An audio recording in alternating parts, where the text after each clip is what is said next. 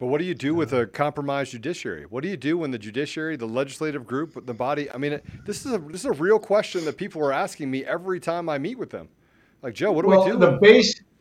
the base case, Joe, is we keep our game together for 13 months. We got 13 months in a wake up, and then we have a non-rigged election because we've used these next 13 months to get everything fought for and tightened, and we just keep on. These things. These another state just voted today to do, I forget which one, but to do forensic audits. Texas picked 4 key counties. I know what they're going to find. So things will get tighter over the next 13 months, that we get what integrity we can. We get Republicans trained so they can work on election day and be in there. And we'll have a landslide in 13 months because Americans do not want this socialist authoritarianism. And at that point, we can have the political process start working itself out of the ditch we just drove into. That's my base case. Now, there are some more 15, 20-yard pickups to be thrown. If Arizona, I think they're going to do Pima County too. And they're going to have, now they know what to look for real quick. They can do it much quicker. And they can have, Arizona may at some point be revisiting this question of decertifying. There's another couple states that move the way there. But maybe there's some way that you can throw a pass that gets us all to the Supreme Court if enough of the right things happen. Tory, I know there's a woman that people have their own thoughts about, Tory, as in Tory says. She has about 15 states have in their Supreme Courts in the last week have gotten lawsuits filed because it turns out 26 states in America have language in their constitutions that say you can't make someone take part in any mandatory healthcare scheme, data collection, vehicle, whatever. And it was passed a decade ago to fight Obamacare. It starts in 26 states. She has grassroots, open sourced about 15 lawsuits into existence, about 8 in the federal courts protecting vets and such, and going after vaccine things. So you may not be following it all, but between that and these, they were able to thwart to some degree Arizona. But as this keeps kicking into gear and bubbling up, it just gets harder and harder for them. And people, we know they're just going to find a mess everywhere they dig. Well, I think that's one of the issues, right? Is that we know that they're going to dig in. They know that they're going to gather more information, but we already have the information. And we keep walking past all the deviations that keep occurring everywhere. You have over 5,000 affidavits that were signed. You have people that were working on the election in Michigan that was as a contractor. They dismissed her and then dismissed the fact that she was telling them that they were running ballots through the system over and over and over again. So the more evidence that comes out, they're like, oh, that didn't work. Shouldn't we go back and start revisiting and collecting all of the evidence and building a case? Much like what you would do if you were in a case where you were prosecuting someone for fraud. Shouldn't we bring all of that stuff back into the equation and say, hey, here was the shredder truck, here's the behavioral deviation, here's what's happening on the math and science, and I want to before I go to you, David, and ask you about this, I want to show you guys a diagram. Now, this was done by a person named Draza, who is a mathematician. She's getting her PhD. She's very, very, very smart. Go ahead and, if you can, Mr. Producer, put up that image. So this is a graph using time series, reporting intervals, of the California recall election and the 2020 Colorado presidential election. And so we have some math guys that are working together, and Draza is one of those people that has, tirelessly gone through this. But if you'll notice, there are some stark similarities between the Colorado president election and the California recall election. Do you see that? Where you see it goes up, and then it goes up, and then you see this little curve, it goes up, and then it flattens out, and it goes to a fixed point. The correlation for these, and Jovan, I know that you've seen some of these, and Professor Clements, you've seen it. Have you seen this before, Patrick? I have not seen that before. So what we're trying to dig into is this PID? Is this a decay function? It looks like a decay function, and one of the things that we replaced when we were going through it. So we're really close on the math, getting to what algorithms were used across the country in a variable function to steal the election. But this should not happen. Now, I could show you 10 or 12 more charts as well. Go ahead and take it down, Mr. Producer. And it would show you those the same peaks and valleys. It's really hard to ignore those peaks and valleys right there. It's unbelievable. We need to understand what they truly represent. They truly represent, we had both eyes and hands inside our election at every moment in time. That's the only way you can keep that counterbalance going to the point that you can negate it and take over. You have to be in it and eyes on it 24/7 every second, and that is the big smoking gun, or would not parallel like that. Well, and so we're seeing that the math doesn't add up. We're seeing that there's massive issues in all this, and we as we're seeing all these things, the mainstream media is just saying nothing to see here. I mean, doesn't it just strike you as odd that they're negating everything with "I'm debunking it," but there's no evidence to debunk it? They just make it up. Yeah. Well, I felt it's kind of breaking on them there. You know, they can do that, but last I measured it was 57.3% agree with us, and another 11.5% aren't sure. So 69% of Americans will not say Biden. So only 31% will say Biden was legitimately elected, that they're confident that he was elected fairly. That's less than a third. So that's progress. Well, I would also chime in that there's definitely been progress. I mean, I think one of the frustrations is because Maricopa has been billed like the first domino, and I'm of the mind that it is. But what you're seeing are some bad actors that are thrusting themselves up against that domino, trying to keep it from falling. And to Joe's point, it seems like no matter what we bring up, it's never good enough because we're dealing with liars. I mean, and our emotional ebbs and flows, you know, tend to be aggravated by whether Fox News says something or not. And at this point, it's like, why do any of us care what these liars are saying or what they're reporting? Because they've got a vested interest in not reporting the truth, because they're part of the con, they're part of the scheme. And when you've got, you know, Fox News calling the election early in Arizona, why is it any surprise that now, after we're finding all this evidence, that they're doubling down? So to your point, Joe, I think this is a matter of advocacy. I mean, we can't. I mean, I vacillate from just wanting to critique and looking at the missed opportunities, but we have to speak into existence this idea, this attitude that, yes, we will do more than call, we will do more than email.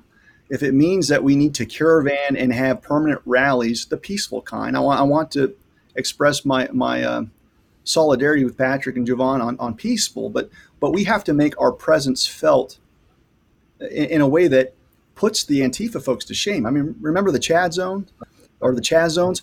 I mean, there's ways for patriots to get together, congregate, pray, have vending trucks, and just have a permanent visual representation of we the people in Maricopa until we break their spirit. But we can't just say, okay, we tried and then wait for the slow walk, because this is what's frustrating for the American people, is that look at the leaders in this conference call. You've got former CEOs. You've got Jovan. You got myself. None of us right now presently are in law enforcement, yet all of us are aware that crime was committed. And to me, it's specious to suggest that the AG had to wait until the findings were done. They could have independently investigated and came to the same conclusion that we did back in November, back in December, back in January. And the reality is they haven't done anything. And so what does that mean? I don't have much confidence that they will somehow get on board at this point. If you're operating under the auspices that this was the greatest crime in history, people, news networks, law enforcement people should be talking about this 24/7, night and day, and they're not. The American people are. So, you know, I just American think people are. American. May I, David, you made a great point, and you're so mature and based, like a prosecutor, like a professor should be. There's advice, if you've ever dealt with anyone who's in a narcissistic relationship, it turns out that shrinks hate treating narcissists more than they dislike any other malady, because the only way to treat a narcissist is to withdraw. There's no way to beat them. It always changes. And you look at learn about what a narcissistic relationship is and how they suck you in, and everything's always, the rules are always changing and the asymmetrical and such. Well, that's the way to understand our real American patriotic, love the Constitution, want this experiment to work and progress.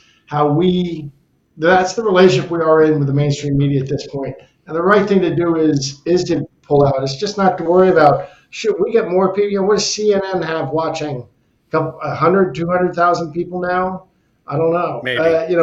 We get bigger than that with social media. Let's stop having this.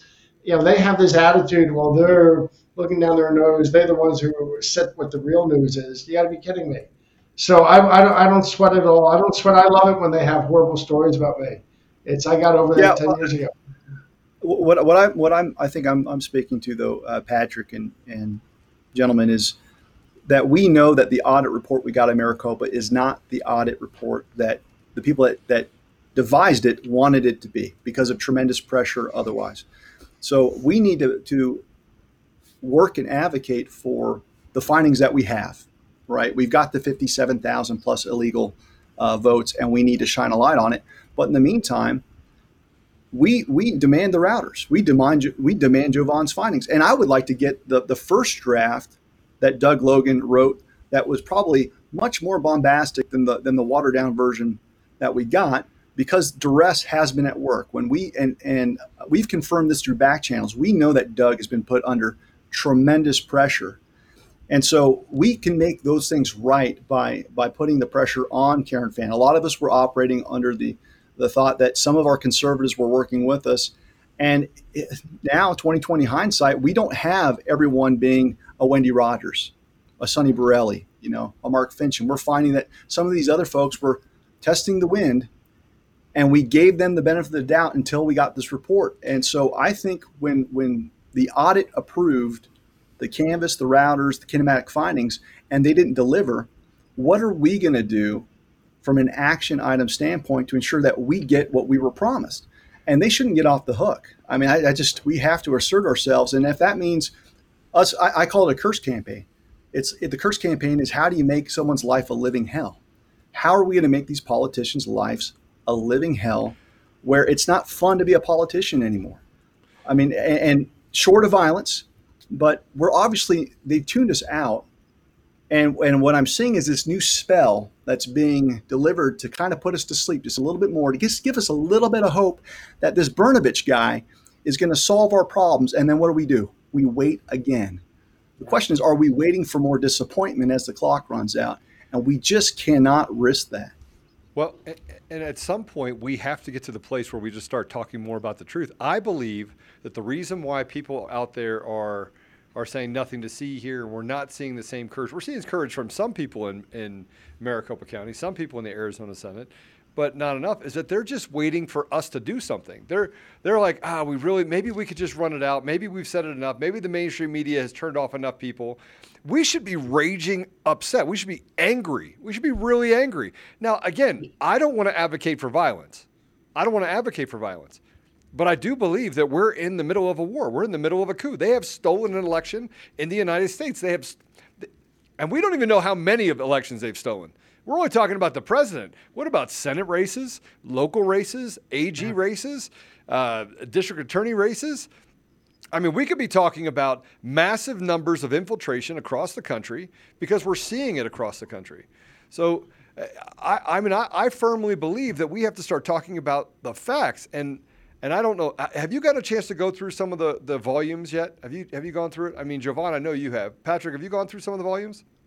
No. I'm going to share something with you that's in volume 3. Go ahead and put it up. I'm going to read it for everyone. Put up that image that I just sent to you, Mr. Producer.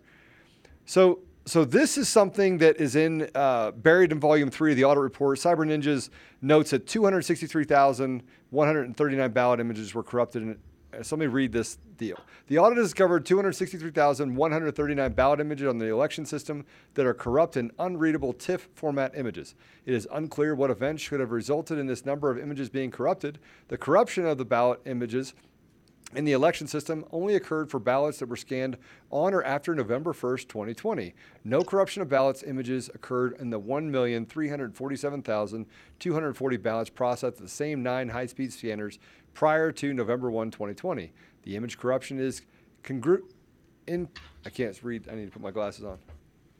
Incongruous With the performance of those same 9 high-speed scanner. Guys, my whole thing is high-speed scanner. The same scanners that scanned 1.3 million. Yeah. 1,347,240 ballots flawlessly. Yeah. For some reason, mysteriously had 262,139 go corrupt. Yeah. The question is, why would they just kind of instantly go corrupt?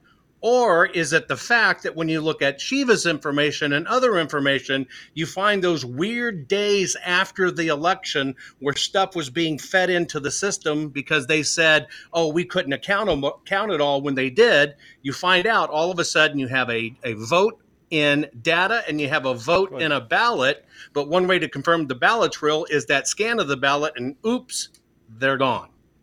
Yeah, and there's a note at the bottom in that volume 3 that says that they tried to reach out to Maricopa County to get another copy of those ballots and were no response. Right? They're intentionally corrupted. They're not intentionally corrupted. Absolutely. Right now, I have a team working on it. They're trying to find out the nature of the corruption, and even the JSON experts that we have brought in, I've brought in 3, say they've never seen files like this ever corrupted. It's one of the most stable platforms there is because there's so much information. They're still trying to figure out how was it intentionally done this way and think code was inserted to corrupt them. Well, we'll get it though. And so that goes to the point of, tampering with evidence, destruction of evidence, federal law, preservation, there's state laws. And there's also something that I know Jovan's thrown out there a few times. I've done it. An inference of spoliation, where you can say, Judge, we are alleging that if we had this information, it would prove our theory of the case. And by destroying this, we can't do this. The bad party should not be able to stand by this and be rewarded through conduct that has circumvented and had an effect on our election. So I look at the Maricopa Board of Supervisors as the custodians of this information. However it was destroyed on their watch. And so this goes back to decertification. That post that you just provided, Joe, is enough to decertify the election. I mean, that's what I'm talking about. Pick your poison on any one of these pages. And there's one question that I want to raise. Here. I thought that it worked. Didn't I? I thought it kind of was simple. I thought that if a county official said these are the results, and then people showed up and said they want to audit, they have to have all the backup. And if they don't have the backup, it's like there was an election. Under no circumstances did I thought anyone could say, well, here are the results, but I just have erased all the backup. Take my word for it. I wouldn't have imagined 20 years ago that would even be a position someone could take. It's obvious that there's been no election if there's no backup. No, I guarantee you every state has a case on spoliation where, Judge, we know that this evidence would have proved it, but it's been removed. And so what the court will do is make a finding of fact that will be a part of the record. And the inference can be made by the fact finder, and that can be the judge or the jury, that what we are saying would have been there was purposely destroyed because it would have proved our case. And so that happens in courtrooms across the country. So, yeah, I think that's an issue. And then the other thing that I want to talk about, and this is a question for Jovan, is that when a lot of us were mystified with the tally, the recount, this is where the paper becomes critical because, Joe, correct me if I'm wrong, there was a discussion over a lack of chain of custody over ballot boxes that were open. And so what ballots were we recounting? This gets to the heart of what Jovan was doing, because you've got 5 months to pull the wool over our eyes, and I'm not convinced that we do have an accurate tally. No, I would tell you, just from my standpoint of what I can openly talk about, there were 1,675 ballot boxes that were investigated. Out of 1,675 ballot boxes investigated, there were only 2 that were properly sealed, or 52 that were properly sealed according to how elections are supposed to be run. They're supposed to have sealed ballot bags or batches inside. They should be rubber band or sealed. Then the box is sealed. 52 of those boxes were sealed properly out of 165. Now, here's what I really find interesting.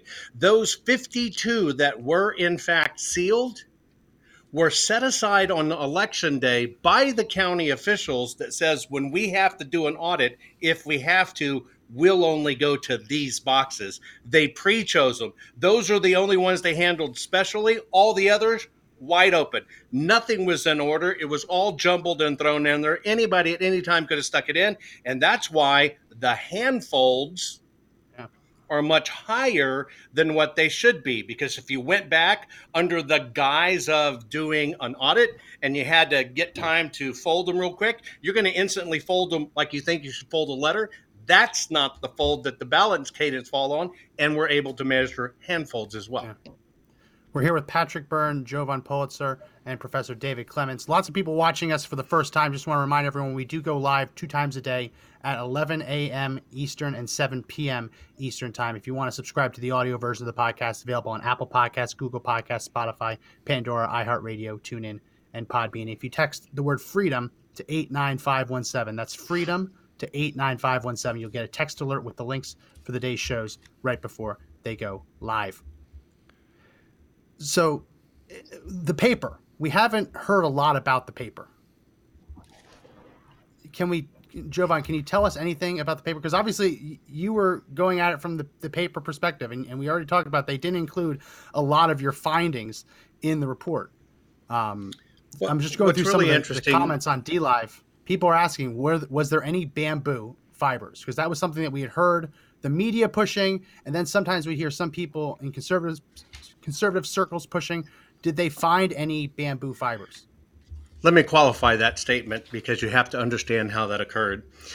There was a, should we say, revelation or testament that some ballots came over from somewhere in Asia, landed in Phoenix, and were used. At that time, we were interviewing forensic paper experts to help in this process. There were numerous ones. All the forensic experts and agencies we talked to agreed that if in fact paper was manufactured in Asia, that the outstanding signature that could be seen in the ballot would be bamboo strand, meaning Asia, particularly China, doesn't have the tree crops like we have, or the pulp industry. We don't send our pulp industry to them. Our industry is unique. They play in packaging. We play in these goods like ballots and stationery. So that would have been the killer signal, unique signature fingerprint in the paper. Now, in order to find the bamboo, what you have to do is you have to punch a little divot in the ballot, like a hole puncher. You have to punch one little divot. You basically turn it into a spit wad and liquefy it, and then you look at it, and then you can see the bamboo fiber. That was not allowed. They call that destroying the ballot, even though it really wouldn't have affected the ballot because you could have done it in an open area, was not allowed. However, not even taking one little spit wad. Not even one little spit wad. We even did tests that we could get it down to the circumference of a ballpoint pen, meaning not the ballpoint that comes out, but the little hole that comes out of. We could do it with that small of a punct in the paper. Wouldn't allow it because they still said you're defacing the ballot. And so when you saw the what? You see what's happening here? Yes. Yeah. And so what happened is they would not allow that. They're so fastidious about the treatment of ballots. You can't even make that little punch in a corner. Meanwhile, you find out they're making up 255,000. Shined a light on it. You shined a light on it and actually faded the paper a little bit. You destroyed the paper. Yeah, they would try everything. We even tried to get just the corner nipped off. A 2 millimeter nip. That would mean it would just take the point nicely off the end. Mm-hmm. They wouldn't allow it. When you saw the UV on the floor, it had nothing to do with bamboo. Karen Say it again. Fan wouldn't allow that. Karen Fan would not allow that. We all went, here it is, here's what we want, here's how we do it. It kept on coming back, can't be done, that's destroying, that was their beef. And because you're all trying to do it within these bogus guidelines that they have. Anyway. That tells everyone everything they need to know. That tells everyone what they need to know. I mean, that's so we it. couldn't do well, I mean, there's more to the story. Hang on. We couldn't do destructive testing. Now, a few things happened. When you saw the UV light on the floor, that had nothing to do with bamboo. It had everything to do with the MIC codes that are embedded in the paper. We only needed to see certain ballots to confirm the MIC was there, and then our code would pick up the rest. That's why you saw it for a short time. However, there were these plants inside the audit that would follow around people like Bob Hughes, and Bob Hughes basically popped off one of these guys and said, I don't know, maybe they're looking for bamboo. It was a joke. It was a setup for the left media. They took it, they ran with it. That's how that became a story. That's what that light was for. It was not true. Now, if you also remember in Arizona, there was a patriot, a retired military guy that found shredded ballots in the dumpster. He picked them up. I got notified, hey, we had shredded ballots. I heard it from administration officials to all over. Says, hey, great. You know what? They're already shredded. I don't have to worry about destroying them. Send me samples, right? We had teams ready to do this.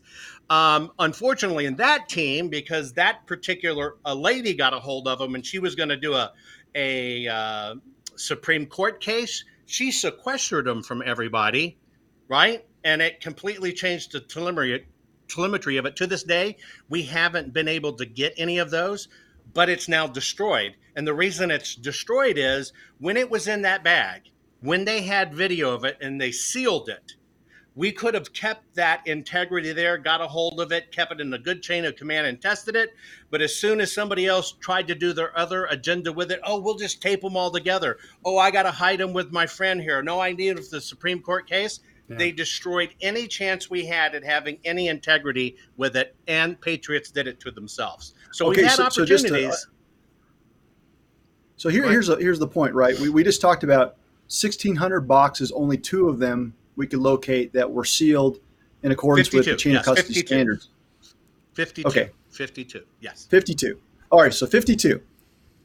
And so we've got all of that, but again, you can't touch shredded ballots that, they just materialize somewhere in dumpsters outside the MTech Center. And then you also have the mysterious Hickman fire.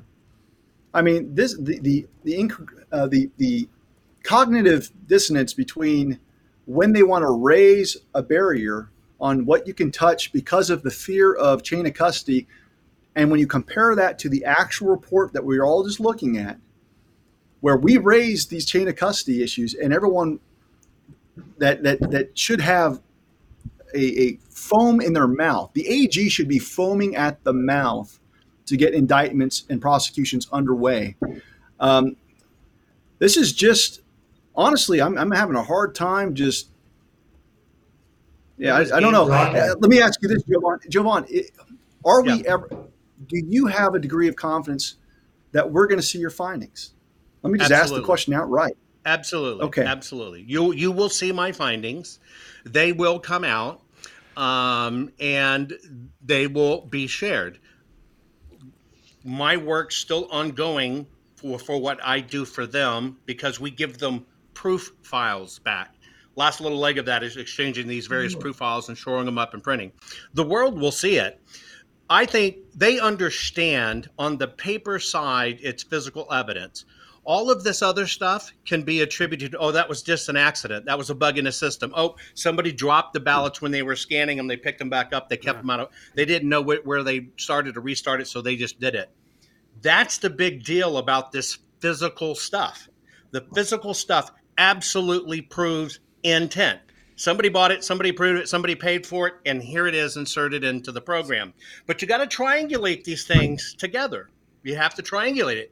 You keep on hearing about ballots that are not necessarily real ballots. It's very interesting that Arizona claimed by election night they had only scanned or had only counted 35% of the mail-in ballots.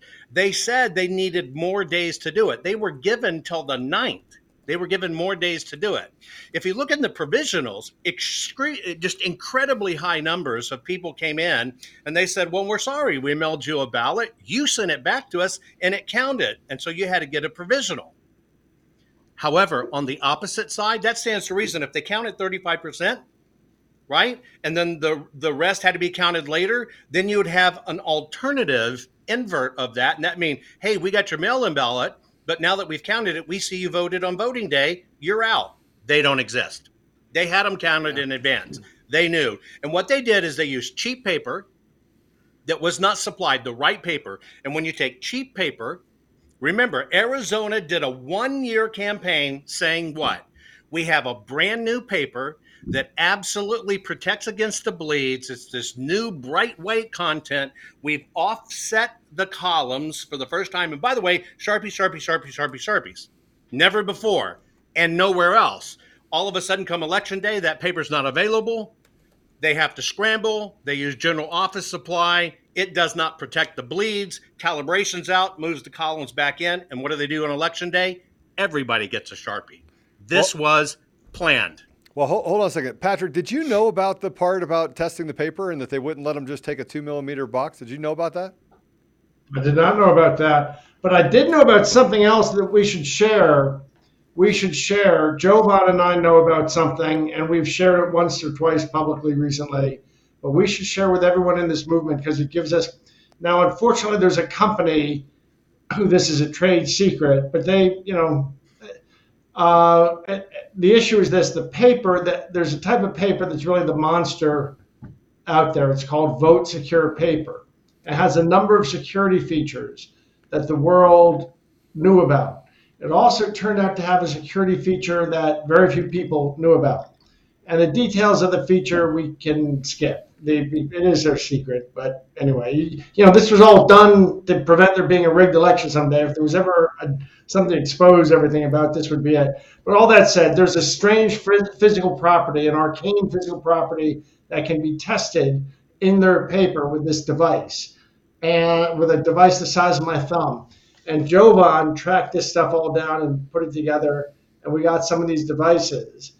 And I know that Maricopa was tested, and they've said 4 times that they use 100% vote secure paper. And I know that paper was tested. It is 0% vote secure paper, 0%. Which means that they probably wanted to use fake paper because they knew they were going to shuffle in 300, 400, 500,000 fake ballots. So when you're going to do that, you want the whole thing. But here's what's really interesting about that. The Dominion machines have a setting that it turns out they have that same device internally that looks for vote secure paper. They can be set to look for that. And if something is not vote secure paper, it gets sent into a different, gets diverted, either electronically or physically. So So those machines have that setting, but there's a secret way that no one would have known about to turn that setting off while making it look like it was turned on. And very few people know about that. It's not the kind of thing that election officials in Maricopa or Arizona would know about, but it's the kind of thing that Dominion employees know about, that there's this secret setting. And now I'm not alleging, and very few people in the industry even knew that this exists, but you can have it look like it's voting, checking to make sure every paper is vote secure paper, while in fact it's ignoring. That's how we believe this was set for this election, because it didn't identify, even though it was 100% fake, didn't find it. Well, who could have done that? I don't know. No hypotheses on who did that, but I have 3 candidates. I'll tell you first. There are 2 Dominion employees who were seconded to the Maricopa County for this election. And there was a 3rd employee you may have heard of who advised them from up above specifically on the paper issue. You'll never guess his name. Let me say, let me just. Is he a baker? Is he now a baker? Is he now call himself a baker that happens to have a PhD in nuclear engineering who goes by the name of Aaron Coomer? Might be. That would be You have to understand, huge. I equate this to Breaking Bad. They needed a car Yeah. wash to launder Walt's money, right? Was his name Yeah. Walt, if I remember? They needed a car wash. In Oh, this right. particular scenario, very low-level hack is, we just forgot to order the paper, forcing the precincts to put it in supply, knowing well what will happen when they use that bad paper. But they had to wash it in the wash. And what they did is they flooded it and washed it in the wash. Now, what's really interesting, if you look at the total number of ballots that were done this way, that basically had to be suspended, not canceled, because Sharpiegate is not about canceling votes. Sharpiegate is about suspending votes. And what they did is they suspended, you ready for this? They suspended about 273,000 votes while they had them up here so they could do this. Oh, wait a minute. Why do we have almost 273 missing 1,000 images here of real ballots that we can't confirm? And how does it happen? How does it happen? How is all this just an anomaly? And look, Professor Clements is literally losing his mind right now because he is hearing some of this stuff for the first time, and I can see him going, "What are you kidding me? Where is it? Where's my gun?" Well, Joe, you had the right thing. It's one of the things we're adjusting in our reports is we're now taking our scientific findings and bringing in the affidavits that said, hey, I saw this, and adding it to the reports because we're able to confirm things that people said in affidavits. I'll give you an example. One guy on affidavit said, I went into the voting precincts. Remember, they had rolling openings. Why would you open precincts late? But in this one precinct, he was the first one in. He walked in, voted his ballot, gets ready to put it in the box, and the box is already filled to the brim with votes. He asked the guys, wait a minute, I'm the first one here today. And the guy says, it's none of your business. Don't worry about it. And the guy went out. Well, he filed an affidavit. You ever wonder why there's 748 precincts in Arizona? And all of a sudden you can find ballot bags, much less boxes, that have all 345 precincts in one box? How's that? Or in one bag? Possible. How's that? Not possible. It's because they're doing them real quick and they got to drop them in. Because the rule of thumb is don't break the precinct. The precincts are there. This is, people, we don't have a big national election. We basically have a state by state election.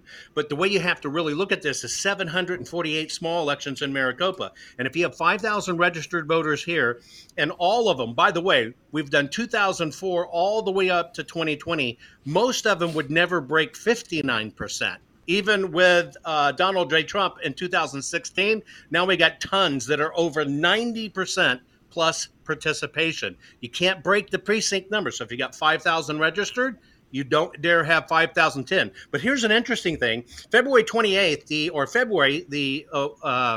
Biden administration put out a thing called the MITRE report. And the MITRE report said some things very interesting. And one of the things they said is if you get up into the 80 percentile of voter participation across the board in these precincts, it's a sure sign of fraud.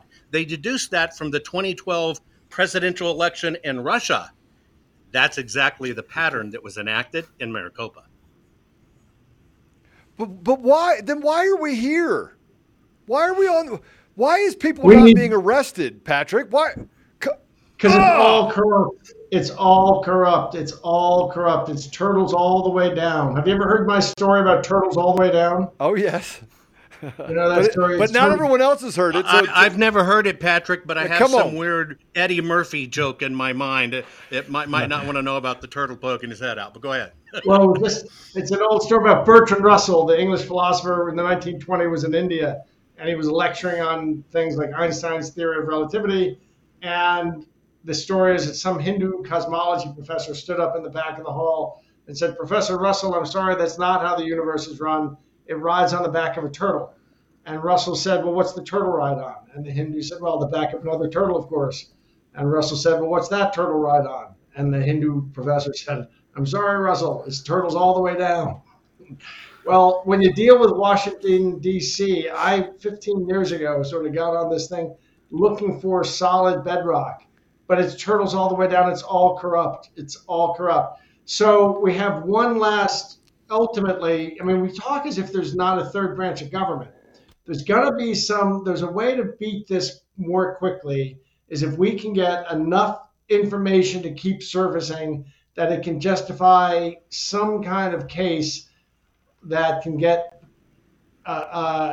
maybe back to the district court or maybe to the Supreme Court if somebody had the right standing, and to get so that is something that could short circuit things. And what would happen there would be, it's a different political climate than a year ago, and maybe we could get a fresh election ordered because this is so dubious.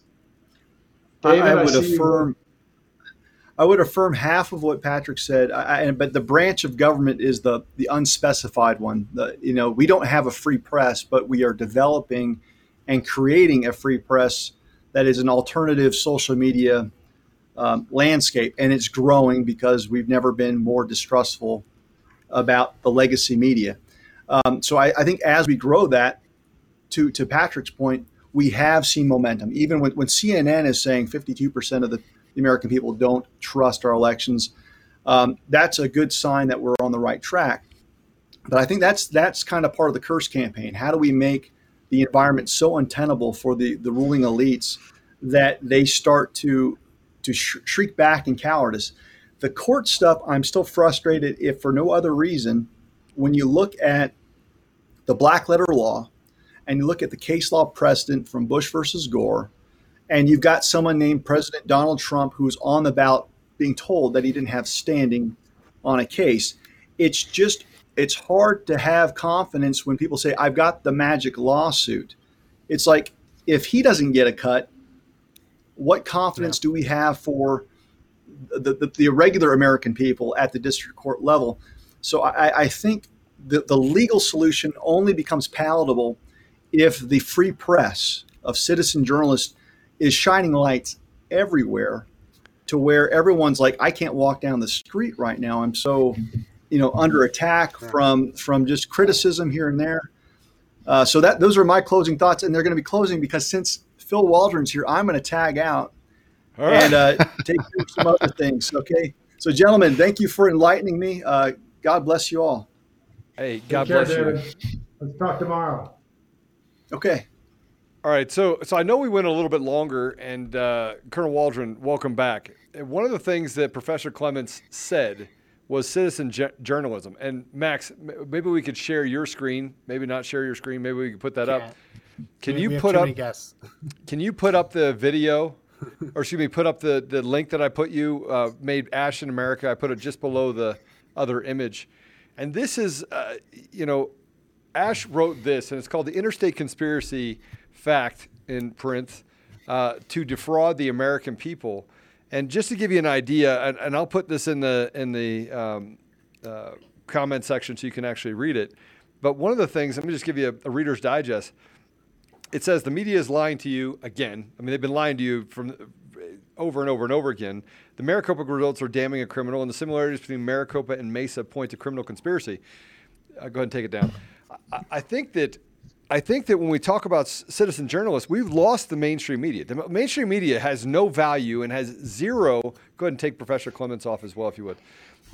Has no value to who we are as a country. They have no value. They don't even report on things. They have a value, Joe. It's a negative value.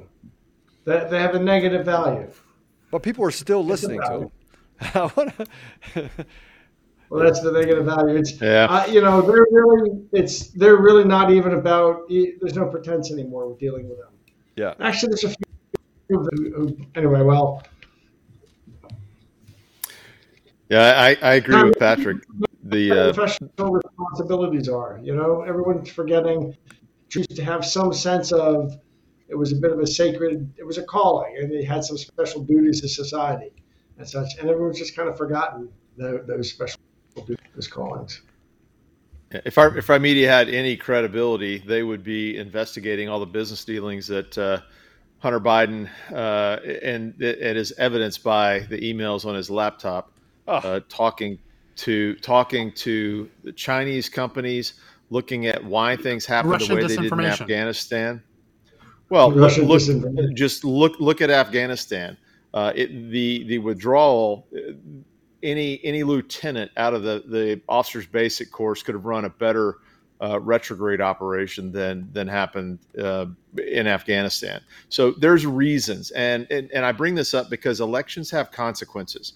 Elections have consequences, and this particular election is rapidly driving America to the bottom. It's killing our citizens, our warriors, our allies. We'll never have an ally that is willing to go to fight with us in the next 10, 15 years. So this election, the stealing of all of the elements of national power through the election, is a national security issue. It is one that is pivotal. It's about the survival of our country. Because our country's not going to survive very much longer on the path that this administration, this illegitimate administration, is taking us. And I was kind of hoping that the professor would get a little bit more, and maybe I missed part of it, visceral about the courts and the judicial branch. But we're rapidly approaching the point where we don't have a valid federal government. Our judiciary is broken. The executive branch is broken. The legislative branch is sure, corrupt and at least illegitimate. I mean, there's 2 senators from Georgia who are illegitimately sworn in there. So I think this is all going to come out, but it's, like you said, the citizen journalism. Maybe we are the citizen journalist. Maybe, we have to replace the FBI and do the investigative work that journalists in the FBI should be doing. Whether it's CONUS, globally, but elections have been stolen globally. So this is not a U.S. phenomenon. This is a global phenomenon. And when you link it to the stated goals of the globalists, all you have to do is read the enemy's battle plans. It doesn't take a deep study into Sun Tzu to realize what's happening. Just do a superficial look in the battle plans. Well, I tell you what, we're gonna come back and do this again. We've run about an hour and a half here. I know you guys got a lot of stuff to do, but we're gonna have this roundtable again. Bring some other brilliant minds to the table, but I'll give you guys all a closing thought. We'll start with you, Patrick. I think we got them. My base case, I feel good we can achieve, which is that 13-month plan, no civil war. But we are looking for opportunities, and we may pick up some yardage in the meantime. We're a lot of court cases we're now getting all kinds of court cases into the state Supreme Courts and the federal, and we may have some other tricks up our sleeve. So, but the base case is that 13-month plan. Then let's see what we can accelerate. Thank you. Peace. Yeah, peace. Peace. Jovan. So, folks, you're it. If you've learned anything, you have to activate. I call this, it's now time to earn your citizenship. We thought it was a birthright, but look how many of our rights and freedoms have gone away. And so this has now been exposed before your eyes. This is a great gift, but it is up to us to accept this, take it, and act on it. This is where you earn your citizenship. You cannot be quiet. You have to get active. You have to get involved. There's simple things you can do. Why don't you go down and find out how many people are registered to vote using your home address? If they're there, expose it. You can do many things. It is time to activate. The sidelines have pushed together. Both sides have come together. We know it's there. You're on. You're it. Tag. Unlikely Eternal alliances. vigilance is the price of liberty. Colonel Waldron, give you final thought. And thanks for coming back with us. Oh, no worries. It does take eternal vigilance, and the country can be lost in one generation, and we're seeing that it almost has been. I think, from November, from the Gettysburg hearing, we've been talking about the need for full forensic audits because we saw the patterns emerging. Now we are connecting the state to state to state from the actual forensic audits. So we're going to be a compare across the country from multiple forensic audits from multiple different electronic voting system companies and show the continuity of the vulnerabilities. And I firmly believe that everything that was in that Antrim County report is still true. I don't care if Halderman, rebutted it. I don't think his rebuttal really serves to take anything away from that Antrim County report. These systems, and the more we find out, are designed for fraud. Yeah. Yeah, we didn't even get to talk about today, just the one bit from the report, that everyone was using the same admin password. They're all using the same admin password. So there's not even any identifiable usernames that you can tell who does what when. It looks like they got at least one of them on security cameras. So hopefully that moves to prosecution. But yeah, no, there's tons of stuff in here. And machines aren't trustworthy. No way. None of these systems would pass even the unclassified government operational test, stand up. So none of those systems would pass even a basic level of cybersecurity or cybersecurity practices. You do not give anyone your logon and password, even your unclassified systems. So it's ludicrous. It's just, I would say laughable, but it makes me want to puke instead of laugh. Well, I think that we've seen quite a bit, and I think that people are waiting for us to do something. And you can see by the comments that people are saying, "What can I do? What can I do? What can I do?"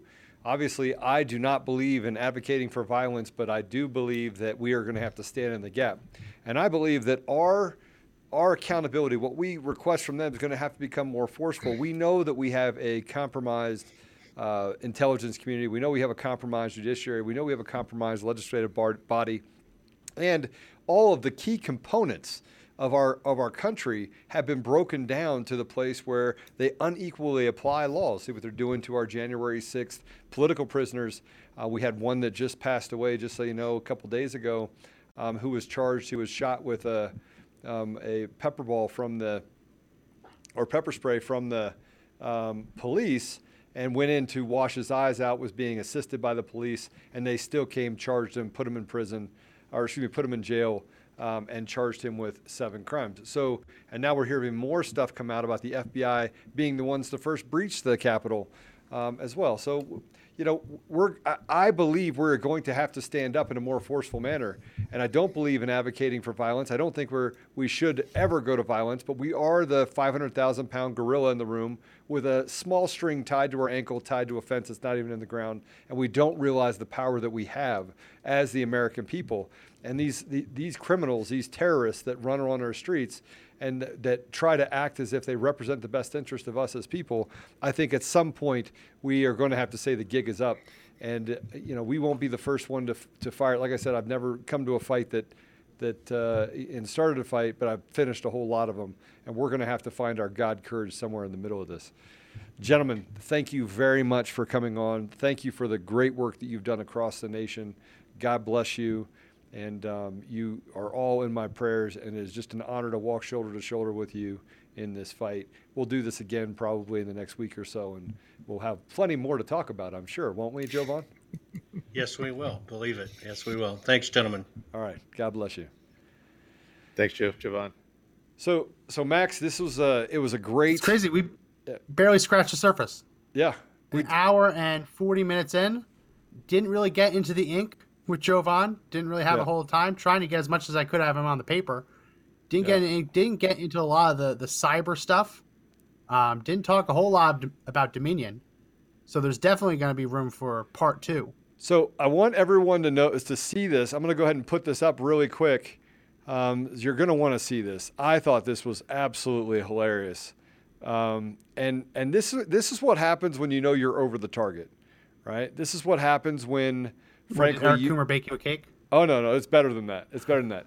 So in Colorado, there's these left-wing radicals that write stories about us. Ash, I'm going to ask you to write a rebuttal to these people, and we could have a little bit of fun with that. Mr. Producer, I just put it in the comments so you have it as well. If you can go ahead and put this up. This will be really interesting.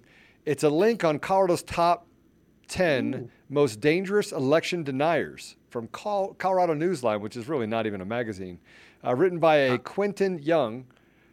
Pretty interesting stuff. Go ahead and put it up, and go ahead and go down. Prominent position. Go down. Let's go through the top 10. You beat Bobert. Yeah, I did beat Bobert. Let's go to number 10 is Randy Corcoran. Congratulations, Randy Corcoran. You are In the top 10, Colorado top 10 election deniers, Randy Corcoran. Number 9 is Michelle Malkin.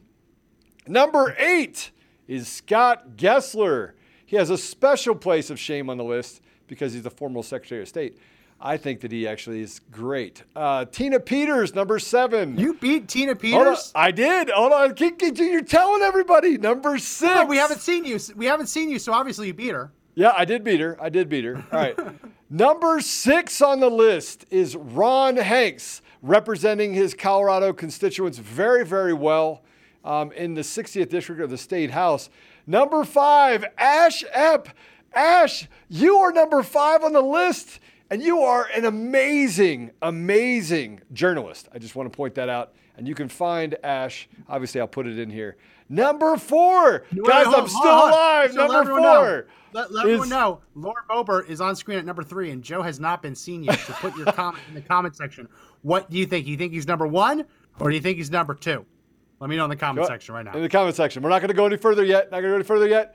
Number 4, though, is Sharona Bishop. Sharona is America's mom. She is amazing. She lives her life. All of these people live their life in faith in God and have stood up, not only living their life in faith, but acting in that faith.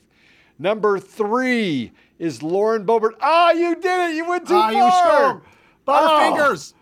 Everyone Lauren in the comment Boebert section say is Butterfingers number producer. 3 as an election denier. She's a member of Congress from Silt, and she's a seditionist. That's interesting. All right. Unrepentant champion of insurrectionists. They're not insurrectionists.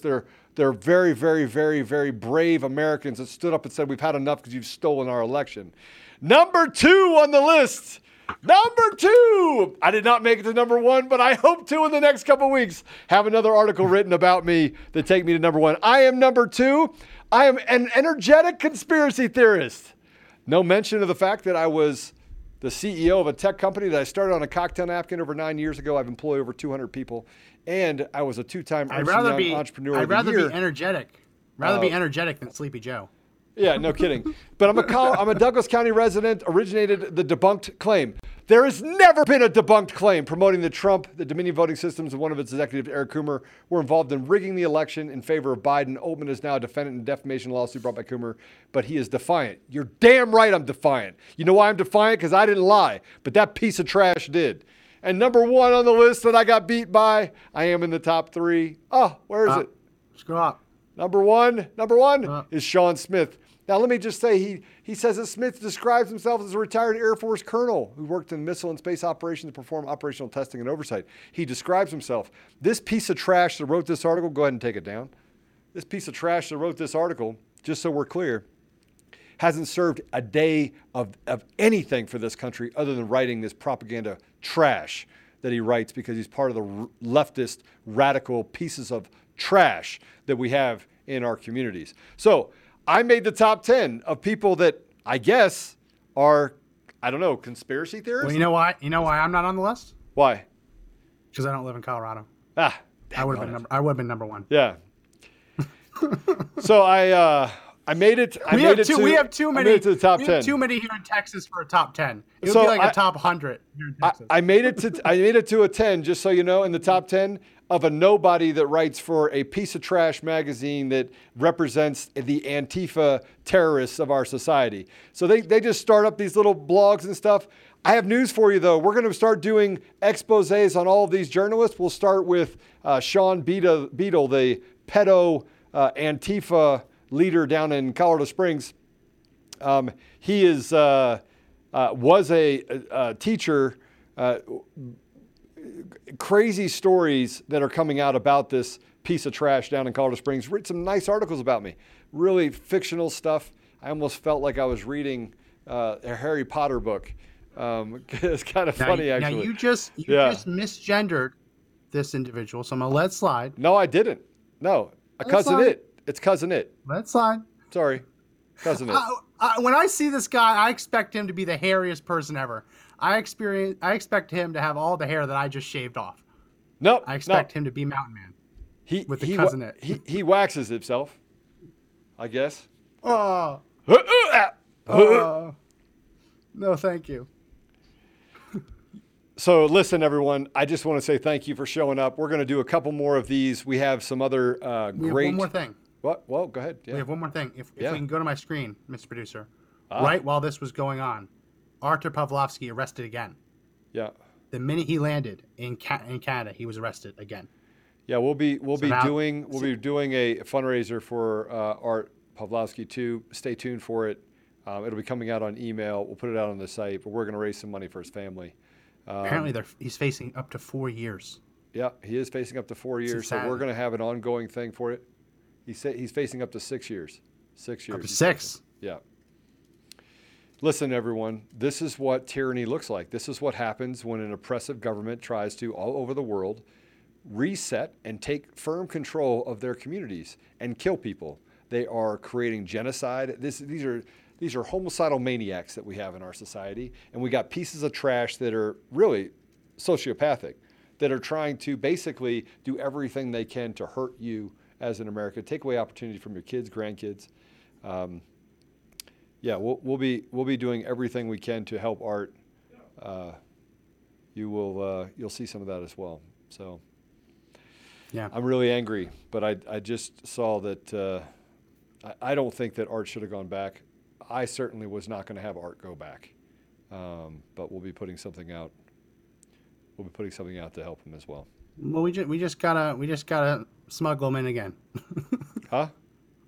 We just gotta smuggle him in again. We just gotta get him in again, and next time, don't let him leave for sure. Well, we're about an hour and 50 minutes in, so that's gonna be it for this special edition of the Conservative Daily Podcast. Probably gonna go out on audio as 2 hours. So if you happen to be hearing this and you only listened to 45 minutes, you've probably listened to part 2 first.